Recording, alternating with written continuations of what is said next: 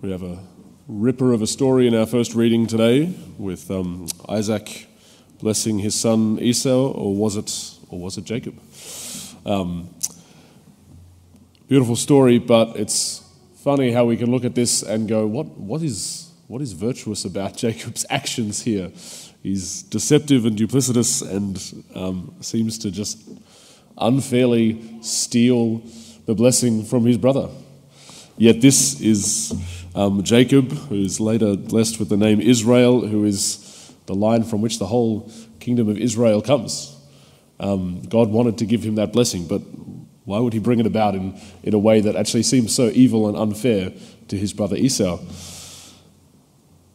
What can we glean from this? How can we see some virtue or learn something from Jacob's example? It's funny that this is actually kind of the story of Jacob's life as has been imprinted on him since his birth.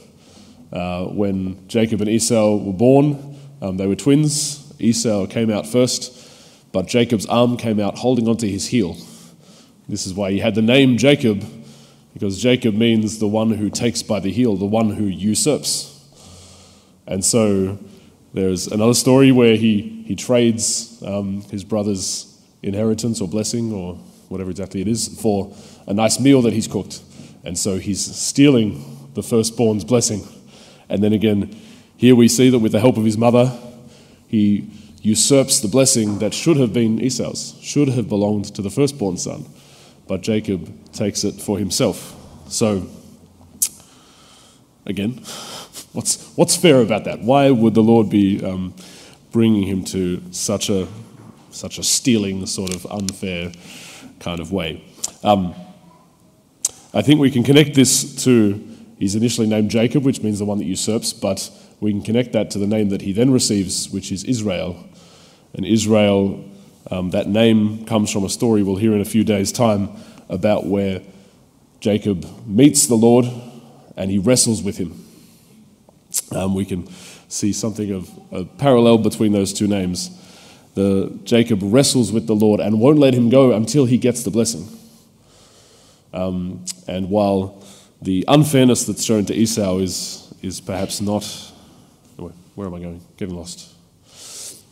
If we think about what Jesus said in the gospel today, he talks about the new wine and the new wineskins, and we need to get new wineskins instead of old wineskins. So this is Old Testament time and the way that God worked then. So we need to understand it in a New Testament way, because when God elected Abraham and Isaac and Jacob and the whole nation of Israel, he was doing so in an exclusive way.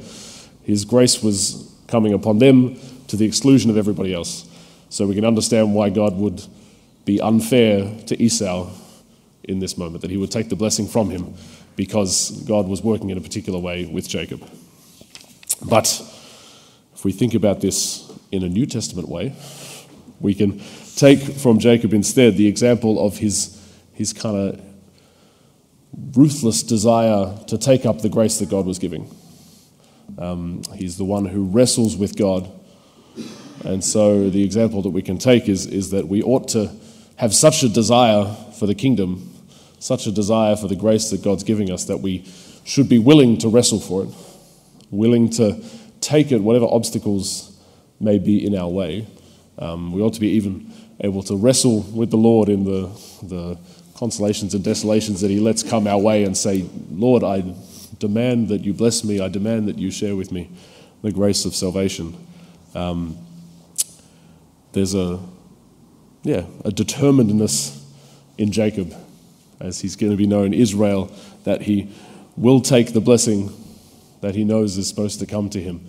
And while this doesn't come to us in this New Testament time, it doesn't come to us in an exclusive way, and certainly we shouldn't be stealing blessings from others, because we know Jesus has come to bring salvation to us all. But we still ought to have that kind of ruthless desire to receive salvation for ourselves. That we should desire the kingdom with everything that we have and be willing to wrestle with it. Even rather than stealing it from others or battling with others so that we can get our blessing, we should be so determinedly, ruthlessly kind to others so that we're sharing in the blessing God wants to give us. So determinedly forgiving of others so that we can receive the blessing God wants to give us. This is one way that we can take up Israel's example and learn to wrestle with God, because indeed even all these ups and downs, the challenges that God may allow to come into our way, one reason why he does that is so that we can learn to strengthen our desire for him, strengthen our resolve to take up the blessing he gives us. So let's, when we find ourselves needing to wrestle for the grace that God wants to give us, needing to press in and find a deeper determination, let's ask for the grace of Jacob, who really wants to take everything that God wants to give him, really wants to take the blessing, really wants to grow in the determination to receive and take up salvation.